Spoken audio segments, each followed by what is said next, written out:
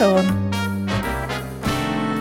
On. Wisdom shared by the housewives and the occasional house husband of Scotland in the pages of the Sunday Post in the 1950s. Whatever will we make of it today? Hello and welcome to this very special and extra long episode of the Pass It On podcast. Today we are going to mark the 80th anniversary of the start of the Second World War, and to help us chat about this we have the Editor-in-Chief of The People's Friend, Angela. Can you tell us a little bit about The People's Friend, please? Yes, I can, Connie, and thank you very much for asking me to take part today. The People's Friend is the longest running women's weekly magazine in the world. That's official. And it launched... There's a Guinness World Record certificate hanging in our foyer. There is, yes. Mm-hmm. That's cool. Yes. And it launched in January 1869, right here in Dundee. Now, The People's Friend started out as a companion publication to the People's Journal, which was a really popular publication of the time. And the idea was that it would be a friend to the women, in particular, of Scotland. So it was really designed to help them make sense of the world as it changed all around them and give them recipes and hints and tips and other practical bits of advice, as well as entertainment, to really help them in their daily lives.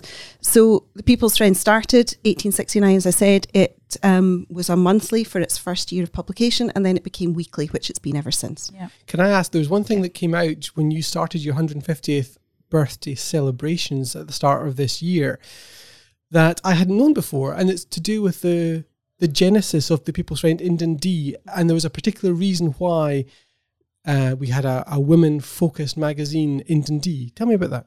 That's right. In Dundee in 1869, society was a little bit different from other Scottish cities because in Dundee we had the jute trade, which was the centre of that whole jute trade in the UK. And unusually at the time, the jute trade allowed the employment of married women. So there were more married women in employment in Dundee than in any other city in the UK. And it wasn't for any philanthropic reason. It was because they paid them less. But nevertheless, it meant that the women of Dundee were, on the whole, more independent and more financially well off than women elsewhere. So they were looking for a publication that really was just for them. And it was quite a campaigning and, bolsh is the wrong word, obviously, but quite a spirited population of women at the time. Definitely, yes. I mean, the women in Dundee were going out to work, and a lot of their men were staying at home and doing the housework. So it was a complete role reversal at a time when that just didn't happen. And yeah, they were quite well known as being feisty women, the women of Dundee, of the jute mills. Yes, I know. Both my grandmothers worked in the jute trade, and feisty is an excellent way to describe the pair of them. It's worth maybe just reminding folk what jute is. It's a fabric kind of material, linen, basically. Yep. If you lift up an old carpet... Sack. No, yes it is, yeah. If you lift up an old carpet, the backing is usually jute. It's very coarse. Very old carpet. Very old carpet. But now it's used for shopping bags as well. That's true, yeah. However, we're going to talk about the war though, aren't we? Oh, yes. Oh, yes. You'd forgotten, Connie. Right, before we start then, I have to say, I don't know if Angela would agree with me here, but I have a strong emotional attachment to the Second World War, which is going to sound odd, but... Were you alive in the Second World War? Oh, Connie. Don't think so. Second World War started 80 years ago. So yeah, I was at primary school, yeah. But no, my father, all his brothers, all of my mother's brothers fought in the war. One of my mother's brothers died in the war. And I was raised on tales of heroism and... You can say heroin. Pardon? Connie, I'm trying to be soulful and tell the people stuff here. It was only the last little bit. It's not train spotting, Connie. Definitely not. No. Sorry. I have this strong attachment. I grew up reading stories about it, watching films about it, hearing people talk about it. Nobody boasted about it, but it was a huge, huge part of my life, and I feel that has disappeared throughout the world, and it's kind of... Whereas I regarded it as a glorious, we won, we beat everybody, how wonderful it was to go out and fight people. That obviously wasn't the case, and it took me a long time to come to that realisation that war wasn't good. As a small boy, reading the Victor and Hotspur comics, I regarded war as the biggest adventure ever, and really, really wanted to join the army, win a VC. But it was kind of the last hurrah of the empire, wasn't it? I suppose it was, not yeah. Not geopolitically, not in terms of borders, that kind of thing, but in terms of that sense of patriotism and my country right or wrong.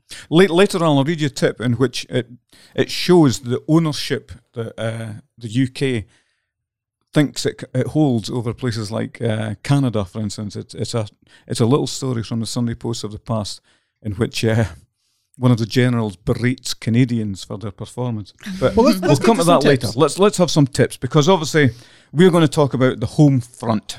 So we're going to start with an old familiar favourite, just because I want to. Where are these tips from, Steve? These tips are from the Sunday Post from during the war. Instead of, the Pass It On book, which I know you've read from cover to cover, Connie, Obviously. was all from the 1950s, whereas for purposes of today's special We've got podcast, extras. we've got extras from during the war. So I'm going to start with one which I know will find a ready audience in you, Here we Connie.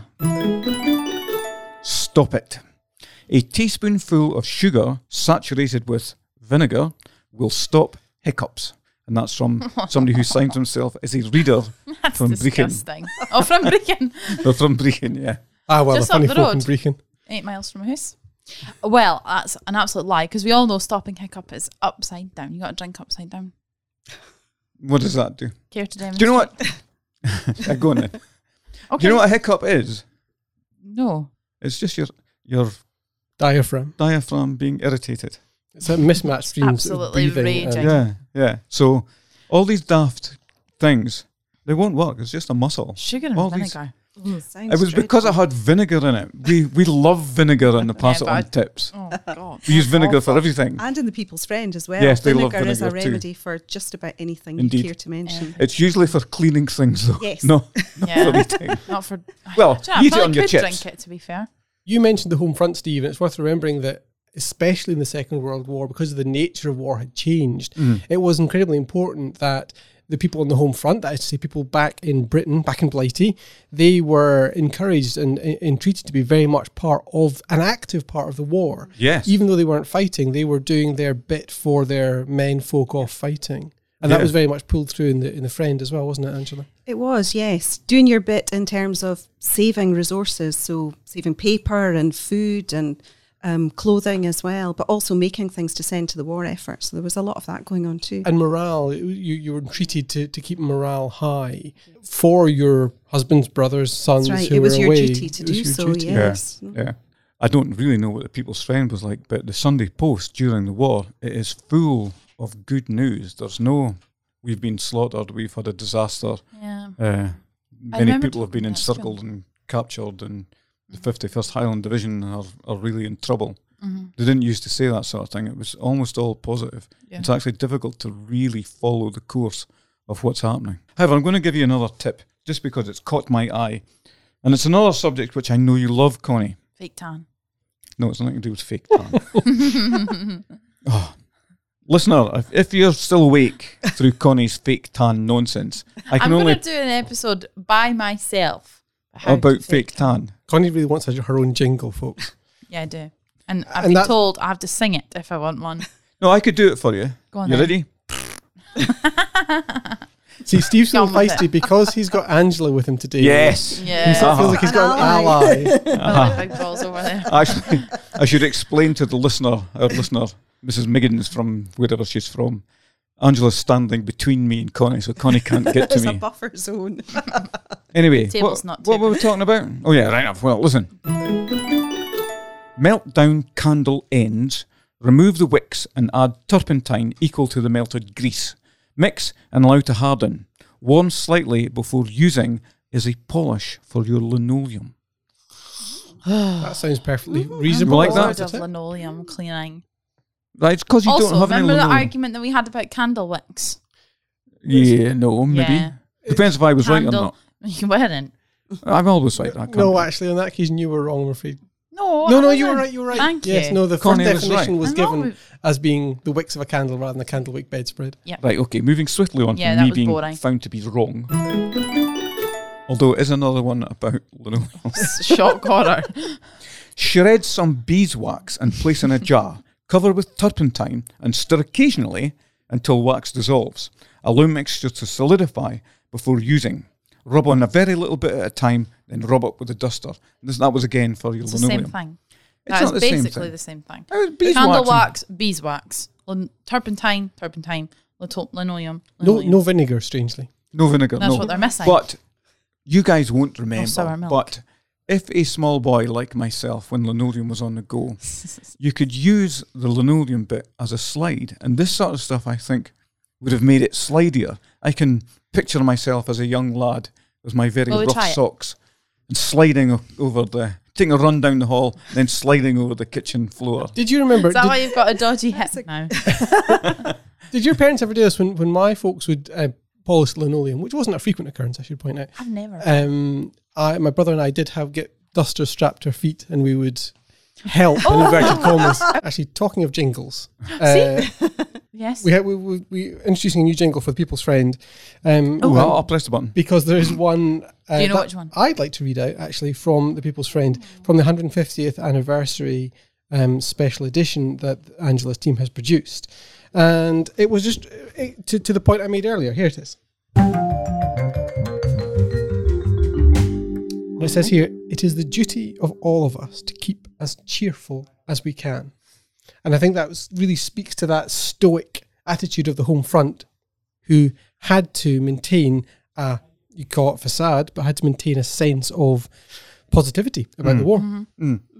Definitely. I think there's a difference as well between the way Friend readers responded to the two world wars, because we can go back and look at what the First World War was like and then the Second World War. And definitely in the First World War, there was much more of an element of what you were describing, Steve, about the bravado of war being a great adventure.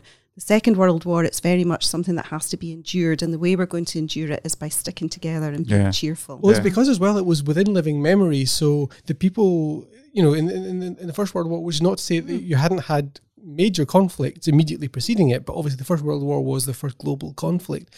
And we went into it with the same kind of, brass buttons and red jackets, hurrah, hurrah, hurrah attitude. And obviously it decimated the population. And for people who are enjoying the Second World War, again, there's a line in the Friend from the time immediately preceding the Second World War, talking about dark clouds gathering again. It was that sense of, it's going to happen again. And I think people remembered how catastrophic the First World War had been. It must have been dreadful for them, because there was one little bit that made an impression on me. It was somebody who described themselves as a constant reader. She wrote in at the outbreak of war about her wartime knitting leaflet, which she had kept from the first conflict, and it was going to be used again. And she said, I hope we won't be working for the forces for over 4 years this time. Oh, It just shows And how they people were, must right? have thought, Yeah. here we go again. Well, it's the over by Yeah. Christmas Yeah. thing, isn't it? Yeah. People really thought it was going to be a very That's quick conflict. It was nice that they had like the People's Friend Angela- to keep them company, basically. Like, I know Yeah, that's that's the what whole it was for, point. wasn't it? but, I think it was- actually it really was. You Yeah. can tell that by what the readers themselves have said. It definitely was a way of keeping themselves cheerful and keeping themselves informed, and also giving them information that they needed about how to make things to eat, for example, with not very much food when rationing came in. Angela, did the short stories in the Friend reflect people at home waiting for people to come home? And was it always a happy ending? Yes, they did reflect exactly what was going on. So for the whole period of the war, most of the themes of the short stories are about the war in some way. There's a lot of stories about women going out to work and doing different things, doing war work, but they didn't all have happy endings. No, Oh, they didn't? No, there Oh, was dear. quite a lot of. There was a lot of bereavement, obviously, Yeah. and sadness, but always at the end of it, there would be that hope that things were going to get better again. I think one of the positives, if it could be a positive, of having lived through the First World War was that they knew that they would come out the other side and life would go on, but for a lot of people it would be different. Yeah. Oh, it's so hard. But still that same sense of doubling down, gritting your teeth, keep calm, carry on. Yeah. We're going to get through this, but we're going to do that. We need practical steps in order to enable us to do that. And things like the People's Friend and the Sunday Post would give them that kind of hand-holding advice to get them through the day. Yeah. Yeah, definitely. Although, just to sort of change the mood altogether, as I'm standing here thinking of the stories that my father brought back from the war. This is apropos of nothing that's gone before. My Uncle Alec not ever the cleverest of chaps. He was drafted into the army, and legend within the family has it that when they were first taught on the firing range to shoot, he was frightened of the bang, so he turned his face away from the gun. But in doing that, he turned his whole body and pointed the gun across the bows of the rest of the shooting. And when he fired, he shot a cow in the next field. Now, I'm virtually certain that is an apocryphal story that has had arms, legs, and dead cows added to it. Yeah. But that was, every time my brothers got together and sat down, they would say, "Oh, remember when X shot a coup?" And none of them were there, obviously. My father was in the RAF, and one of my uncles was a submariner, but they still tell this story. And it's that sort of stuff that I sort of regarded as boys' own adventure type of... But there is definitely something in that stuff. attitude that perpetuates an attitude that's worth unpicking a little bit, because in a very simple black and white way, there was an enemy that had to be defeated. Mm-hmm. It was Yes. super clear. And when you lose that certainty, you lose some of the sort of clarity of direction and mission that you have in life. And certainly, you know, little boys like you, whose dads had been in the war, it was so obvious to you that you would want to emulate that kind of behavior, because it was incredible. It was a very clear path laid out in front of you. But obviously, people today generations younger than me, have to figure out a mission for themselves. And that's, I think, where you see people like Greta Thunberg, the Extinction Rebellion movement, all that activism coming from that place of trying to figure out a way for themselves. Wow, Chris, that's pretty deep. Connie's not going to understand that at all. Yeah. I wasn't even... Nah, that Tuned was... out. No, it does. Oh, no, I was listening, but I there was was also like, and that word means, and that word means. But there was, what Chris I think is trying to say is there was a sense of purpose, and we were all shoving in the same direction. We had a common enemy, and we were all together in this, and it felt, to be honest, a lot of times it felt good. Hearing stories from my father and his brothers about things, what they did in the war, it reinforced, I don't know, the sort of character of them, the character of the country. And I'm sorry, it's probably really unpolitically correct these days, but I'm proud of all this. I like the notion, I like hearing the stories I kind of am too. of the war. No, I just like the winning side, to be honest. So you don't care which side wins as long as you're on the winning side. Basically. Well, that's what happened in Vichy France, man. But it wasn't just about little boys thinking it was an adventure, you know, and having that sense of purpose. Because one of the things that the war did for women was give them freedom that they didn't have before. So for a lot of people's friend readers, there was actually some sadness at the end of the war. Not that the war was over, but that they were having to go back to lives of domesticity, and they hadn't had to do that for the length of the war. They'd been allowed to work, they'd been allowed to earn their own money, they'd been allowed to make their own decisions, and they hadn't had to spend their days looking after home and family. And when the men came back, they were all expected to give up their jobs. They were chucked out of them. So there was a real sadness at the end of the war for some women that they had lost that brief taste of freedom. And the work they were doing very often was in munitions. Yeah. It was in heavy manufacturing. Yeah, dangerous, skilled work as well. Yeah. Do you think without the war, there would have been the opportunity, I was going to say the break. I don't mean the break as in sit and put your feet up, but the break for women that has probably opened a gate for us to go and do jobs and things now. I don't know whether we would still, had there not been the war, whether we would still be at home looking after the house. I think it accelerated everything, definitely, because before the First World War, the suffragette movement had been quite vocal but getting nowhere. Yeah. And it was only when the First World War broke out, women really kept the country running. And after that, it was just a genie that couldn't be put back in the bottle. They really did feel that they had earned the vote. And they demonstrated that they could do it. Yeah, exactly. Yeah. So again, maybe with the Second World War, it accelerated things again. And I'm sure that what happened in the Second World War with women working and taking such a lead in keeping the home front going did lead to pretty much directly to what happened in the 60s with the sexual revolution, definitely. Yeah. That was definitely a good thing then. We're just going to take a quick break. We'll be back in just a moment. Remember, you can get 20% off both Pass It On books if you use the discount code VINEGAR at checkout at dcthompsonshop.co.uk. Check the episode notes for details and terms, and here's your bonus ad break tip. Place a cake of scented soap inside an old stocking and hang in your wardrobe. your clothes will always smell fresh.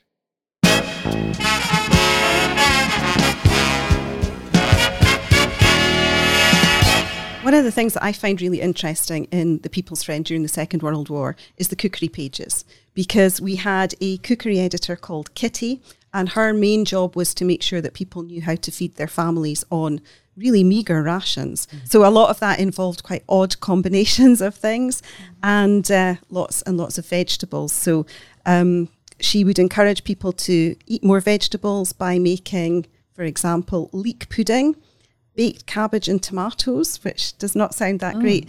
And one thing that I found quite interesting was most of these dishes disappeared as soon as meat came off the ration, and people thought, why would I eat a leek pudding when I could have a steak and kidney one? But one thing that we've kept ever since the Second World War is carrot cake.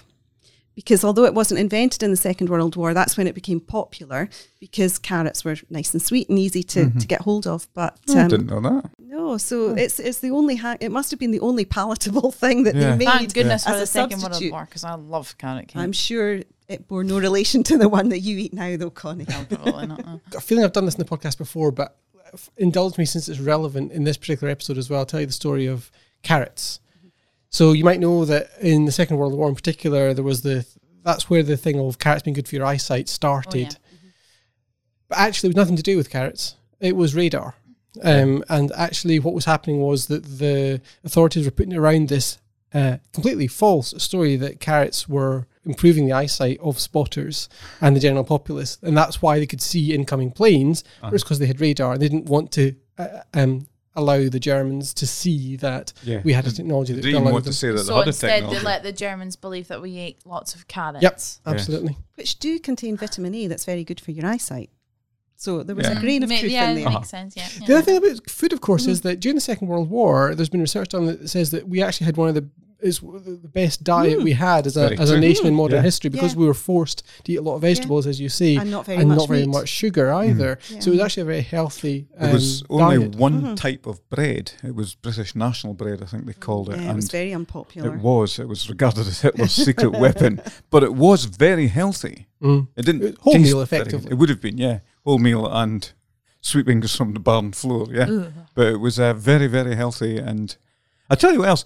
It took the cheese industry until the 1990s to recover from the war. Oh, There was all I these couldn't types do of that cheese before the war, and they didn't all start being made again until well into the 1990s, which I think is a surprising thing. Are you surprised by this? I'm surprised by this. 1990, Yes, that's a really, really long time from... I wonder why it would take so long to start up again, because Yeah, I there would don't be a know. daily supply of Yeah. milk. You think they've lost the skills? Consumer tastes, maybe, as well. changing. Possibly, yeah. The adverts are also really interesting at this time, because there are lots of adverts that are really quite strongly propagandist in tone. You know, so there's one here in our 150th special, which is all about Heinz bringing the soldiers marching home, and it's the Heinz 57 varieties. And the other... Could you read out the line from that? I remember seeing that in our archives. Do you have it there, Angela? Because the line on the front cover of that, I remember reading and thinking, that's quite near the knuckle. I don't know how I feel about that. Yeah, September 15, 1945. The front cover has a little drawing of soldiers marching, and it says, when the boys come marching home, Heinz 57 will return to the home front, always ready to serve. And always ready to serve is a really clever line. It's a great advertising line. Yeah, you know, because it's relative to the beans. yes, and the salt. serving and serving. But at the same time, there's something very icky to me about that thing of, you know, turning a victory, or at least an end of a major catastrophic world conflict, and making it about get your beans again. About selling beans, Yeah. yeah. Why is Heinz called Heinz 57? Advertising ploy. Apparently it was because they did have 57 products. I can read a little bit out of this special, which is some facts we found about Heinz. During the Second World War, the 57 varieties were cut to the minimum, but one by one they made their return. Heinz were actually producing 60 products by the time the war broke out, but they liked the number, so they kept it at 57. And now they produce over 5,700 products. Didn't know there was that many type of beans. I think it's more than It's just not beans. fun beans, yeah. Soup, yeah, they have soup and all that stuff. There is a myth which I've never tested, that wherever the 57 is written on a can or bottle produced by Heinz, if you've got some stuff like sauce ketchup stuck in the bottle, and you tap on the place where it says 57, it all comes out. What, like a secret key? Yeah, yeah. Anyway, I'm dubious of that, Yeah. Steve. Even more dubious than I normally am of your tips. right, I'm going to read you a little story that was in the Sunday Post, which I'm sorry to say I find really amusing. The headline on it is "Making Sissies of Their Sons." Oh, dear God. Here we go. Major General Brock Chisholm, his name is even tough. Is that one word? No, 2 words. Director General of Army Medical Services has made a speech in Toronto which is calculated to stir up Canadian women. General Chisholm said they need to grow up, Canadian soldiers, in relation to other men, as effective men have been doing so for a long time. Too many women have been bringing up too many boys on women's values without relation to their obligation to the community. General Chisholm complained that families of soldiers on leave frequently undo weeks of training. It's fascinating, Okay. isn't it? So that was It is. Canadian soldiers he was talking about. He was Nearly British, Canadian. but he went to Canada and said, "Your soldiers are sissies." I'm sure that went down well. Well, Exactly. I've got a comment on Canadian soldiers Oh, from the go on then. People's Friend, if you want to have that. Let's get a jingle. Let's have a jingle. Okay, in the People's Friend, what we said about Canadians were that they were self-reliant and large and genial. Large. Large and Nothing genial, that Steve can confirm. with a partiality for waffles and the habit of eating everything possible with a fork alone. That's why they were large. Yeah. Actually, that's largely consistent with the idea I have of Canadians now.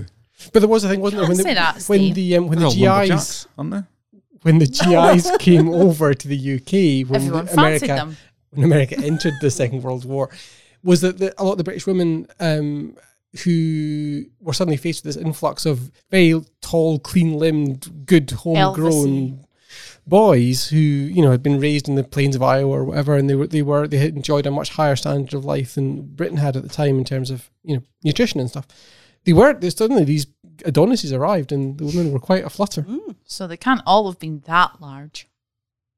No, Why? they were. They were well built. Do you mean large than fat? No, No, I think no, just no. large Oh. as in Large. big overall. Well, just because large, it went from large to waffles to eating everything in sight with a fork. I was thinking the person that wrote that didn't want to say they were fat. No. Just sort of clean-limbed and large. Hunky. Hunky. Yes. Uh-huh. I think in the People's Just Friend like of the Steve. past, we didn't worry that much about saying things. If we Yeah, thought yeah. somebody was fat, we said it. We were not as mindful of people's sensibilities. Fewer people were fat, though. It's true. Yeah, well, they Especially were- on those yeah. vegetable pies. Yeah, absolutely, yeah. Uh-huh. Leek pudding.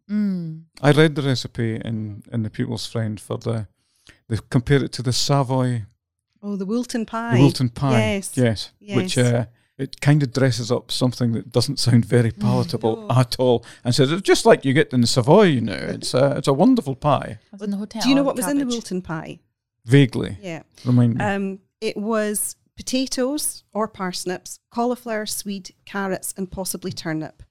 Other vegetables were added where available. Rolled oats and chopped spring onions were added to thickened vegetable water, which was poured over the vegetables themselves. Thickened vegetable water. It was then all topped with potato pastry and grated cheese and served with vegetable gravy. That was your Wilton pie. And people at the time were really not keen on Wilton pie. So apparently Lord Wilton was taken out and about to restaurants and other dining establishments and photographed eating the Wilton pie. So traditionally, would a Wilton pie have meat in it? No. No, it This was was a recipe constructed for the right. war. Yeah. Sorry, I'm with Yeah. you. Yeah. I did The- like those well. On one of the covers of The Friend from 1942, there's a big ad in the front for Marine soups, meat and vegetable. Basically, stock cubes. Stock cubes. And it says, just bring the boil and serve. Saves time, saves fuel. And that last bit really interested me because it was a very 360-degree approach to thrift and make doing men. It wasn't just about having access to fresh vegetables if you're in the country, as a lot of people did when they were evacuated. They suddenly faced with vegetables for the first time. It wasn't just about what you cook, but about the way in knock-on which you effect. cooked it. And Yeah. that resonates today as people try to consider not just the, it's that thing of, is a strawberry that's grown natively in Morocco and then air freighted over actually a more green thing than a strawberry that's grown in hothouses 20 miles from where you are. Yeah. And it's a really hard thing for consumers to be able to balance all those things. I think it's fascinating how things come full circle, because back in the war they had to be thrifty and economical out of necessity. Now, increasingly, we're being thrifty and economical because of the needs of the planet. Yeah. It's So- becoming fashionable, Yeah. isn't it, to be Yeah. thrifty? I think the Sunday Post Pass It On tips will make it come back because it's It'll be everybody's Bible. indeed. It is the Bible. I often refer to it as the Bible. Speaking of wonderfully appetising food. Potato chocolate spread. The very name potato What? chocolate spread sounds odd. Mix 2 tablespoons of mashed potatoes, 1 tablespoon cocoa, 1 tablespoon sugar, almond or vanilla essence. Mash potatoes thoroughly and mix in cocoa sugar and flavouring. Spread on bread. That's from Mrs. That's J.M. disgusting. Aberdeen. I'd like to try that. I'm Why would you? curious. Why? Because it Mashed might potato. actually work. Well, Imagine did you know that... mashed potato with It's bits not of that chocolate different from in a it. macaroon. No? No, the traditional recipe for a macaroon is mashed potato Yeah. mixed with icing sugar. Is it? Yes. I did not know that. Yes. I used to like macaroons too. The, They maybe don't make them Oh. that way now. in fact, Ferrero Rocher, these very high class, or at least we associate them as being so very posh, ambassador with these, you're really spoiling us kind of treats, kind of chocolate, if you're not familiar with Ferrero Rocher, were actually started, I want to say during the Second World War, but I might get the actual conflict wrong, but certainly during a time of shortage, and it was started by somebody philanthropically to let little boys and girls have their hit of chocolate by mixing it with nuts, which were then much, much cheaper, rather than it was sort of a way of eking out Yeah, making chocolate. it last longer. Yeah, absolutely. No, I'm not a fan of Ferrero Rocher. I No. like the white ones. But I do Yeah. like the fact that they've successfully managed to pivot that thrifty, economic, by necessity And it's still move now. into something that is at least perceived and marketed to us as being very posh and high end. Right, I tell you what then, because we've been speaking about stuff that we think might not be very good, here's a tip for something which, frankly, I'm going to try. Beet and bacon. Cut slices of cooked beetroot, dip in batter, and fry in the same fat as bacon. Miss JW from Cooper Angus. Now, I like the sound of That that, does sound delicious. doesn't it? Angela looks sceptical. How much fat came off the bacon? Well, Plenty. I don't know, and bizarrely, I thought they didn't have kept it. meat. Well, they had some from time. You had your Yeah, ration in which you were that's able to get some. Beetroot's disgusting. And honestly. actually- Oh, do you not the like only beetroot? thing the only thing I don't like, I hate it. It's Really?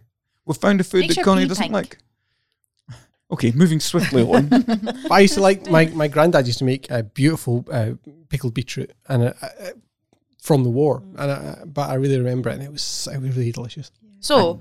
We've all spoken about before about my battered pickled onions and battered pickled eggs, and you've all gone, ugh. But what's the battered difference? pickled eggs is odd. Well, I don't like pickled eggs, so I wouldn't have them. But the onions, next level. So what is the difference? None. There's Absolutely no zero at all, difference. No. In fact, this is fried in bacon fat. Actually, that sounds wonderful. No, that's the bit I'm having a problem with. Not the beetroot, the bacon fat. I remember actually quite liking that. Right, here's a rather long thing from the Sunday Post, which Are will you move us reading on all to... of that out? It's absolutely massive. No, just some of it, right? Okay. The headline is, "But Don't Let Them Marry," and this is from just after the war in July 1945. And it's by a man, an ABLA man, who was stationed in Germany at the time. ABLA. I can't remember what it stands for. He's in something to do with the army. Right, non-fraternisation in Germany has broken down. So they were allowing the British Tommies to mix with the German girls. And this is obviously a bad thing, according to this chap. Lots of them will be out to get British husbands, and they'll succeed unless the bar is put up and kept up. It happened last time. Thousands of German girls captured British husbands. Captured is the right word. They had the field almost to themselves and made the most of it. The moment we allowed German girls to marry our men, the old Teuton cockiness started to return. Did he really put he in his passage? Or is that editorialising by Steve? Added extras. Did I say he? You did. Well, that's good. That only added to the flavour of it. It's up to the authorities to make life as intolerable as possible for our men in Germany. That's not very nice. Intolerable? No, tolerable as possible. Well, so why not let them Well, do their whatever they're doing? I've no idea what they were doing, Connie. Possibly Well- eating bacon-flavoured beetroot together and all sorts of sauerkrauts. But it was worth saying that, of course, a lot of the men who served overseas did bring back cuisine. They did. Habits, attitudes. So you were going to say German wines. German. They did bring Well, back that did German happen. wines, That yeah. happened as well. But there was, although you wouldn't wish it as an actual way of bringing globalization and internationalization into a country, it did change the social attitudes of people in the UK. To be honest, before I went into sort of secondary school, which is really when you study the war, you know, not properly, but, you know, enough to know the basics. Formally. Most of my knowledge of the Second World War came from the Germans' episode of Fawlty Towers. That historical document. Yeah, that is where my basic and most early understanding came from. Right, okay, I'm going to bring this right back then to the homeland and the home front. And this is a story called They Swicked at the Harvest. Farmers throughout the country are finding that potatoes have been badly harvested by children during last autumn. Now, large quantities of potatoes are growing in turnip fields. A potato merchant told the Sunday Post lots of potatoes must have been willfully buried by lifters who could not be annoyed at gathering them clean. But the last bit is absolutely superb, and it's why I have cut this out. Said a northern farmer, "It's a richt and richt enough employing bairns, but loons will be loons, and they'll swick in the gathering if you dinna watch them. It's up to every farmer to look over his potato harvesters and see the crops are lifted clean." I know him. He's from Forfar. But that, in essence, they sent children out to lift the potatoes, and lads being lads. And what he's saying there, and that's perfectly fine and right. We should definitely send small children out to do heavy agricultural work. Yeah. I did. The tatties and the berries. I went to Ties, yeah. It was good. And actually, I earned thoroughly lots of enjoyed pennies. it. We did. I remember buying myself some 1960s style trousers to replace my short pants. It's never an image I want in my mind. Every time the short pants are mentioned, I cringe. So, However- Angela, did the People's Friend remain in publication exactly as the same as it always was throughout the Second World War? It did still publish weekly, but as the war went on and paper got in shorter supply, it did shrink in size. So I think they took it down from 20 pages to 16, and I think they made the type smaller as well. And if you've seen the original copies from tiny. that period, it was tiny anyway, and they made it even smaller. But there was a huge push to recycle all the paper that they possibly could. So one of the things that the editor of the time did was ask readers to save paper by sharing their copy of the People's Friend. So instead of everybody buying one each, pass it around. Yeah. After the war finished and paper came off the ration, we said to them, now you can all go back to buying your own. But it's a problem we've been trying to crack ever since, because every time I meet a People's Friend reader, she will tell me how happy she is that she shares her copy with at least half a dozen other people. It can be a good thing as well, because they talk Yes. about things that Yes. are in the People's Friend. They talk, and it becomes really their friend. That's right. Yeah. It does. And it's lovely. They want to share something that they enjoy with people that they care about. That is lovely. You just And wish you had a few more I pennies just in the look at all coffers. those numbers, yes, and think what the circulation could be like. But that's where it all started, was in the war. And there was a lot about recycling of paper Yeah. as well. Yeah. So we had lots of quite strong propaganda telling children to stun the Hun with a paper scrap, Oh, wow. Wow. which was quite strong language. What's stun the Hun? Well, the Hun with the Germans. Mm. But But it did, that's but quite, it did quite work. strong language. You know, it Yeah. did work because, well, apparently they increased the salvage of scrap paper from 52,000 tonnes a year before the war to 248,000 Wow. Oh my tonnes goodness. in That's 1940. like 5 times nearly. So People it felt was they were really they were effective, helping, yeah. and And, they're helping you know, win the there's- war by doing that there's sort of stuff. maybe something we could all learn there from recycling Yeah. rates today. Yeah. But in 1942, if you didn't sort your recycling waste, it became a criminal offence, and you could get up to 2 years in prison and a fine of £2,500 if Wow, you didn't for the cooperate. time. I read Wow. that somewhere. Did we email that? I wonder where that came off the statute books then. I wonder when that law changed. Well, it's quite incredible as well when you think the average wage was £320 a year. Yeah. Wow. So Find so what, basically, 5 you years just wages. don't do it. There's no way you even flirt that's with it. So there's maybe a lesson there Actually, for being- modern times. Yeah. Yeah. Jail sentences for not sorting out your For your not litter, sorting your probably. recycling. See, we Yeah. should Yeah. do that now. That's why the planet's a mess.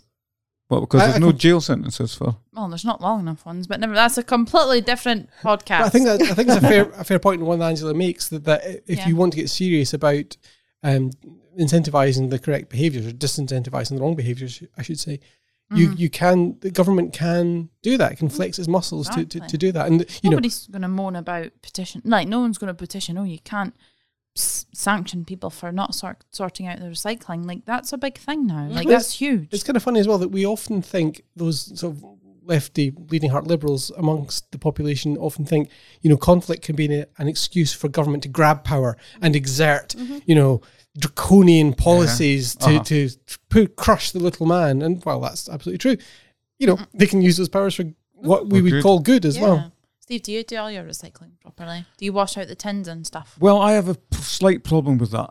How much hot water do you use? Doesn't always take hot water. You can just use cold water. Yeah. Or how much cold water do you use? Not a lot. To do this? Beans. I mean, they don't need to be sparkly clean, but I give them a rinse so they're relatively clean. I think we've discussed before that you throw them on the fire. That's what. That's how Steve deals with it. On the coal fire. And that's why all the emissions are coming out of your chimney. My what? Your fault. No, I am fully behind the notion of recycle, reuse. You recycle your Sunday Post. I recycle papers. I do. But I have a real problem with tidy desk policies.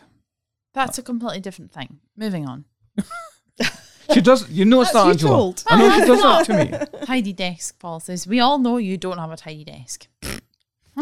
Well, it's a very high-minded special episode of Pass It On we've managed to record today. There's one comment from a reader that I think is quite a nice way to finish our discussion, if that's okay, if I read this. And it's just going back to what we were talking about with the morale and the feeling of all being in it together. So this lady wrote in to say, the war, surprisingly, has brought love and unanimity among our neighbours that we never before experienced. Always there seemed to be some small grievance that had either to be aired or sulked over. Now all is changed. We live in perfect harmony, each doing the best for the other at all times and under all circumstances, and all working for the good of the cause. Aww. I love that. That is really so good. Nice. Out of adversity becomes something really there. good. Maybe Yeah. we need another major war. No. No. In all seriousness, that it probably does take something like that to bring harmony to a country. Whereas now there's just no chance. Perhaps doesn't need to, though, is a problem. No. And I think we too often, especially now in the current debate around Brexit, we see people appealing exactly to that sort of blitz spirit of bringing people together. And it was all fine during the war. Everybody was all friends. And there's a really dangerous demagoguery. It's a very dangerous position to take because it can excuse some awful, awful decision making. And the further and further away we get from the war, and as I say, we're recording this to mark the 80th anniversary of the start of World War II, the further and further away we get, the more we lose contact with the people who would tell us, do not do this again. Yeah, absolutely. Yeah. My father came back from the war, and one of the things he said was, I tell you what, the working man will never stand for that again. Britain will never, ever go to war again. But we did. We almost enthusiastically go into things like the Falklands War and the Iraq War, and that jingoism springs up again. Whereas my father's generation must have looked at that and thought, oh no, it's all happening again. Oh, guys, that was a really good episode. I feel like I've learned a lot, especially about the spirit of the people in the war. It was a lovely time. Obviously, we can't be too rose-tinted about it because that's what leads to the same sort of thing happening again. Indeed. But it was lovely to see. Let's not forget my Uncle Jack didn't come back. Yeah. Absolutely. Yeah. It was a time where people lost in huge swathes of the family, but it was a time that gave us, as you say, that liberation of women, and it absolutely was that inflection point in the history of the suffragist movement. Mm-hmm. It would be nice to think that we could recapture the spirit without the war, without the killing. If there could be another way of bringing people together and having them think about the positives instead of the negatives. Proper political inspirational leadership would help, unlike what we have. Steve for Prime Minister. Woo! Oh dear Lord. That's a vision. Angela, we all three of us really enjoyed looking through the 150th anniversary book that the People's Friend team has put together. It's a beautiful thing. Mm-hmm. Yeah, it was a real labour of love for us. It took over a year to put together, but it does chart the whole history of the People's Friend.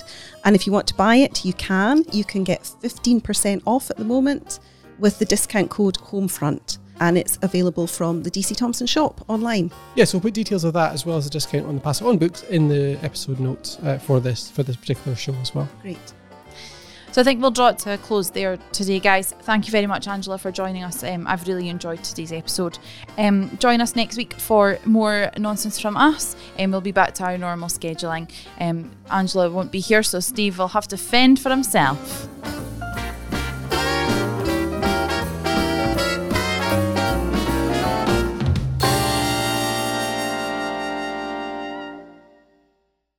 If you know anyone who'd enjoy this podcast as much as you do, we'd love it if you'd pass it on. Let them know they can subscribe for free in iTunes, Spotify, or wherever they get their podcasts, or you could leave us a wee review or rating on iTunes to help people discover Pass It On for themselves. And don't forget, as Steve said, as a listener to this podcast, you can get an exclusive 20% off the Pass It On books at dcthomsonshop.co.uk by using the discount code VINEGAR at checkout until 20th November 2019. Check the episode notes for details and terms.